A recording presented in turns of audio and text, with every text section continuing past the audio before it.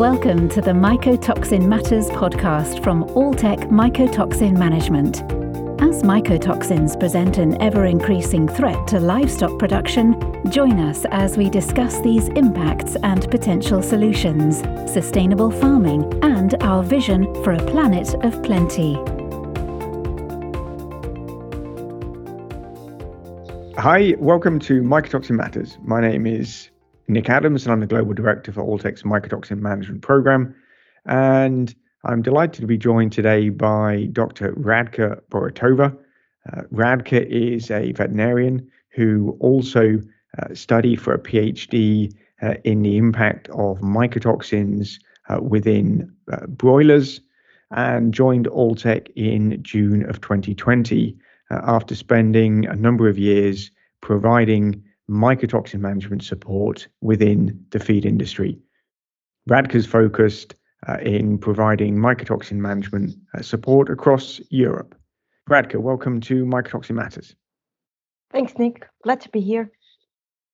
So in today's episode, we are going to take a deeper dive into the area of climate change and maybe pick up on some of the themes that we talked about in our opening episode with Dr. Mark Lyons and explore exactly how climate change will affect mycotoxins in feed and food. Maybe Radka, you can begin by telling us how would you see the relationship between climate conditions and mold? Yeah, Nick, it's a very simple answer because the climate conditions can affect the growth, distribution, proliferation, and also mycotoxin production of fungi or molds. So actually the molds or fungus which are growing on the fields or which are produced during the storage, they will be very much influenced by the climate conditions which are surrounding them. And so can climate change have an impact on mycotoxin production? Yes, definitely. Changes in climatic conditions have a potential to increase risks that mycotoxigenic fungi pose to food and feed safety. But before, we really have to understand what those climate changes are. And in my opinion, the climate changes, what is happening now is that the concentrations of the methane, carbon dioxide, nitrous oxide in the atmosphere are increasing. That's resulting in environmental warming, and that's resulting in greater precipitation, or on the other side, into drought. And all of those changes, so increased concentrations of those air gases, global warming, and also changes in precipitations are going to have an impact on the behavior of fungi. So then if we pick up on one of those things, Radka, clearly what you're saying is our planet is warming. So with that in mind, what are the predictions concerning temperature on the pre-harvest crops with regards to mycotoxin production? That's a good question.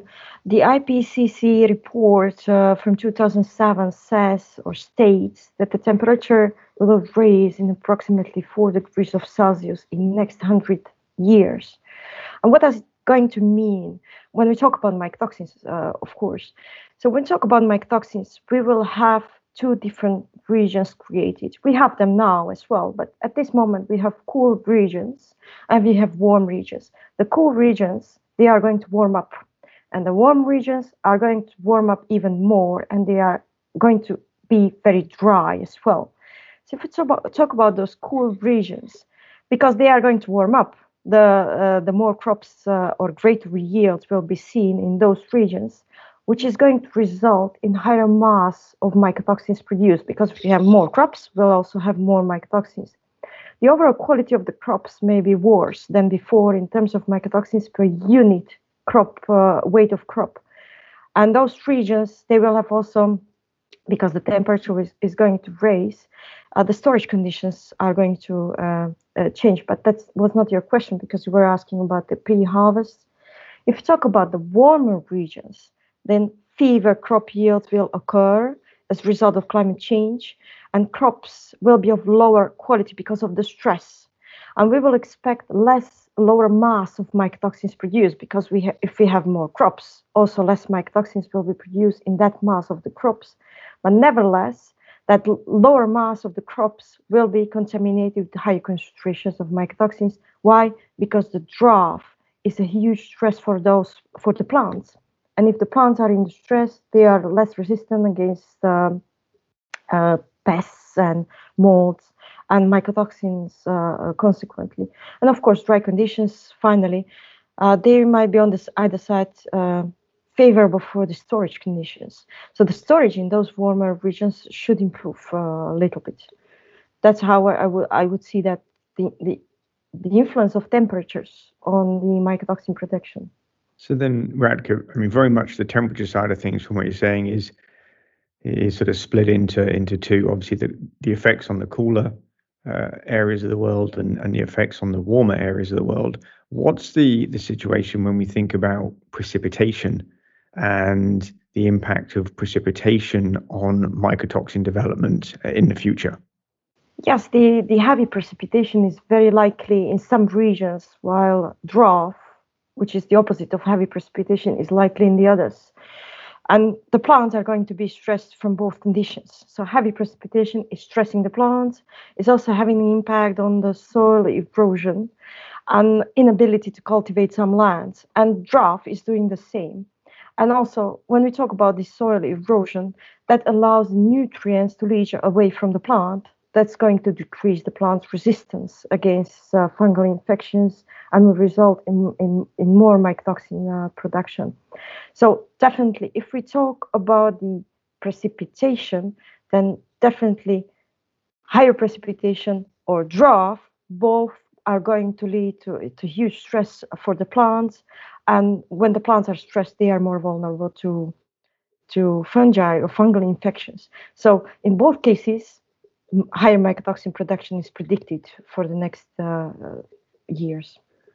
So interesting that you chatted there, Radka, around the pre-harvest mycotoxin production and the fact that in all likelihood, as the climate changes, we will see more likely increased risk from mycotoxins pre-harvest. So if we then turn our attention to the other side of the fence, as it were, we talk about the post-harvest mycotoxins, the storage mycotoxin, what about their production as a result of climate change?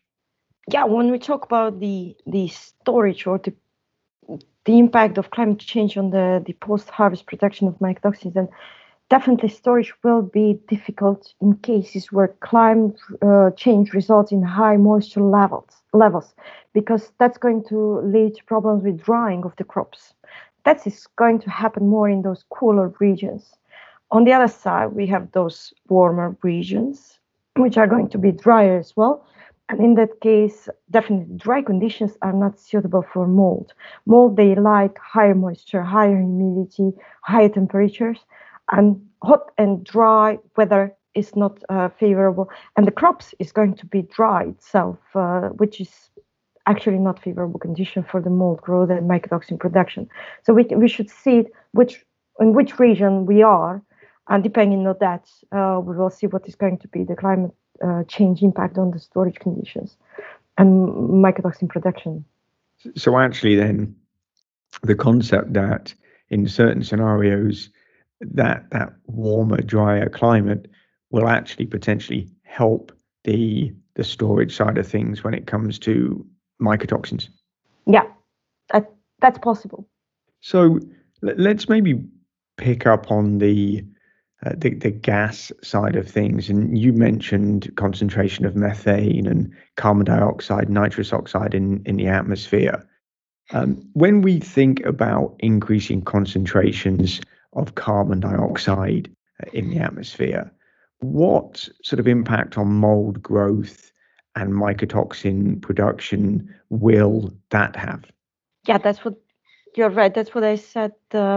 Actually, the atmospheric concentrations of CO2 are expected to double or triple in the next 25 to 50 years. And if you talk about different regions in Europe, for example, those are going to be impacted by increased temperatures to around 2 to 5 degrees of Celsius, and that's going to be coupled with elevated CO2 concentrations and the drought episodes, and that's a mortal combination for the plants. If we talk about CO2 itself, then those slightly elevated CO2 concentration and interaction with the temperature and water availability, that may stimulate the growth in some mycotoxigenic species, especially under the water stress. It means some molds might benefit from this condition, because increased CO2 concentrations mean there will be also higher temperature, and there will be probably in some regions, as I said, will be higher drought. And that's where some molds will favor from this and the others not. So it will really have an impact what kind of mold we will see, and probably the composition or the mold species are going to change from region to region. They are going to shift, I would say. So the molds which we see in some regions now, they will most probably disappear from there, and they will just appear somewhere else. That's how I would see that. And if you talk about the plants themselves, we know the plants are breathing the CO2 during the day. And that's very important, because increased concentrations of CO2 are going to have an impact on the metabolism of crops. So the crops, we can predict the higher CO2 in the atmosphere will increase or will have an impact on increase or higher yields of the crops.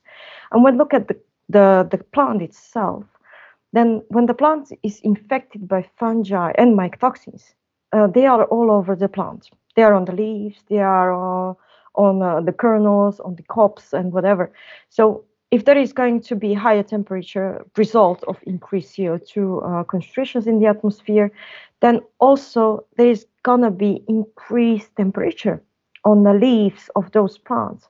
And as the molds are living on those leaves, of course, that's going to have an impact. What kind of molds are going, because every mold is having a different temperature optima. Yeah? It's always a range.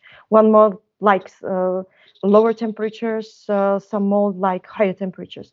But if the leaves are going to be warmer, that's going to have an impact on what kind of mold are going to appear on those plants. So again, as I said, probably the molds and the mold species are going to shift from one region to another one, depending on the temperatures, which are a consequence of the CO2 concentrations in the air. Higher CO2, warmer climate probably we will see. Yeah, it's interesting, isn't it? And we obviously think about climate change on a very big scale, but there you are talking really about the sort of microclimate in and around the leaf and the temperature and the impacts of all of these changes on those microcosms. What about the concept of UV and mycotoxins? You talked about carbon dioxide. What does UV do in this equation, as it were? Yeah, that's a good question, because we know that many mycotoxins are mutagenic and are well known as a source of mutation in the environment.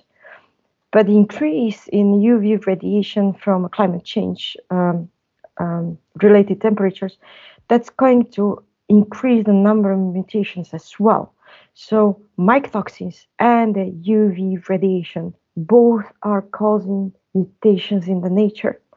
So I don't know what is going to be the impact of the UV radiation on the mycotoxin production. It probably might have a direct impact on molds as well, because if we have high UV radiation, that's going to cause increased number of mutations in the nature, including the molds.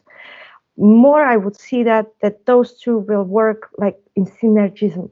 So if fungi and mycotoxins are producing more mutations in the nature, and UV radiation is doing the same, we can expect more mutations in the nature in the future. And we know that mutations might be very dangerous. So Radka, given the comments around climate change and some of the different elements that you've talked about, what are some of the potential options and opportunities within the feed chain to reduce mycotoxins given this changing landscape? Yeah, definitely the climate change has started many years ago when we are already doing that. It's definitely good agriculture practice and good manufacturing practices. So the pre-harvest and post-harvest methods, how to reduce the mycotoxins um, in the crops, and also how to reduce the concentrations of mycotoxins which are fed to the animals. And definitely from the wider perspective, we can see that as also the strategies of countries or regions to reduce the climate change. Like for example, the Europe, which just recently launched the Green Deal, and what the Green Deal means that Europe wants to make its economy more sustainable, and the goal is to become climate neutral in 2000 or by 2050, and that's, I would say, a wider perspective, but it's going to have an impact on the agriculture. It's going to have an impact on all of us. Radko, it is a fascinating area. So many different things that are playing into this bigger picture. Obviously we've got the European Green Deal now coming in, and people are really trying to get their heads around what that means in terms of how we can try and hit these sustainability targets and some of the requirements around the different types of agricultural practices, reduced pesticide use, etc., that will go into those things. So certainly moving forward, the future is going to be an interesting one. When you look at it from an Alltech standpoint, how do you think Alltech can contribute to successful mycotoxin risk management in times when the environment is changing so dramatically? Yeah, that's a good question, Nick, because that's why we are here.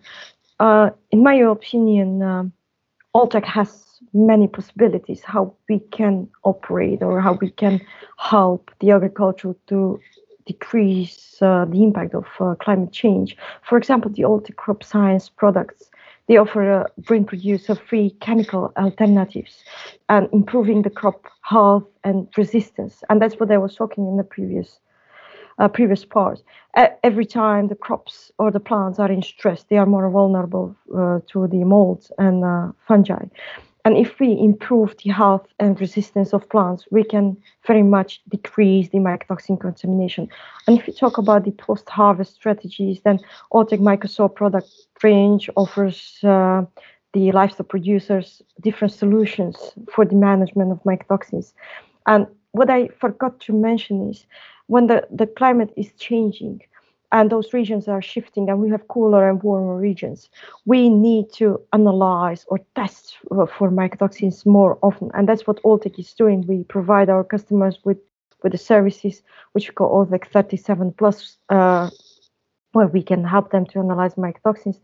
Also, Alltech recently launched the rapid analytical programs, where again we help the farmers and the feed producers to analyze mycotoxins in raw materials. And just one example, if we, for example, use the Mycosorb in 100,000 layers, we can help to improve their performance, which could be somehow impaired by mycotoxins. By improved performance, we could reduce the overall carbon footprint by 3.76% based on our meta-analytical data. And that's equal to the impact of removing 124 cars on the road or planting 190 trees. That's a question, that's one feed additive. What if the layer producer would apply several feed additives which could increase the performance and reduce the carbon footprint? How many cars could we remove from the road if we do that? Or how many trees could we plant if we do that? And there are so many feed additives, especially from Alltech, which have the ability to reduce the carbon footprint. So that's a question which we have to ask ourselves, is how agriculture can contribute to that climate change or reduction of the impact of the climate change. That would be the question I would ask, definitely. So Radko, when we think then about Mycosorb, one of the things that we know about mycotoxins is that they will typically reduce the performance, efficiency, and the total production of livestock and poultry. So, what can we learn from research in these situations to say, well, okay, what does that do for carbon footprint? Can we offset some of that carbon footprint if we're using products like this? What do we know? Yeah, that's a good question, Nick. Definitely, we have a scientific animal data which are published in peer-reviewed journals. And when we take all of those data, we made already the meta-analysis, we can look at the impact of mycosorb on the animals. Like in this case, we were looking at the impact of mycosorb on the layers and the performance of layers when they were challenged with mycotoxins and treated with mycosorb. And we could see that there was clear performance impact of mycotoxins. And this performance impact was that the performance of layers was decreased. But when the mycosorb was applied, the performance was protected or increased, which consequently reduced the carbon footprint of that layer production of those 100,000 layers, let's say, if we want to bring it back to the numbers. So basically, we talk about scientific data put into the meta-analysis and evaluating those results and changing all of those data on the impact of mycosorb on the carbon footprint in layers. Thanks very much, Radka. Great insights there in and around the whole concept of climate change and how that will impact molds and mycotoxins. Thank you. And if you'd like to find out more on this topic, you can head over to our blog on knowmycotoxins.com. That's knowmycotoxins, KNOW, mycotoxins.com, and look out for the blog titled Climate Change and Mycotoxin Risk, Analyzing an Evolving Problem. And we look forward to catching up with you next time on Mycotoxin Matters. We hope you enjoyed listening today and look forward to you joining us next time on the Mycotoxin Matters podcast. For more information on the topics discussed, please visit knowmycotoxins.com. That's KNOW mycotoxins.com.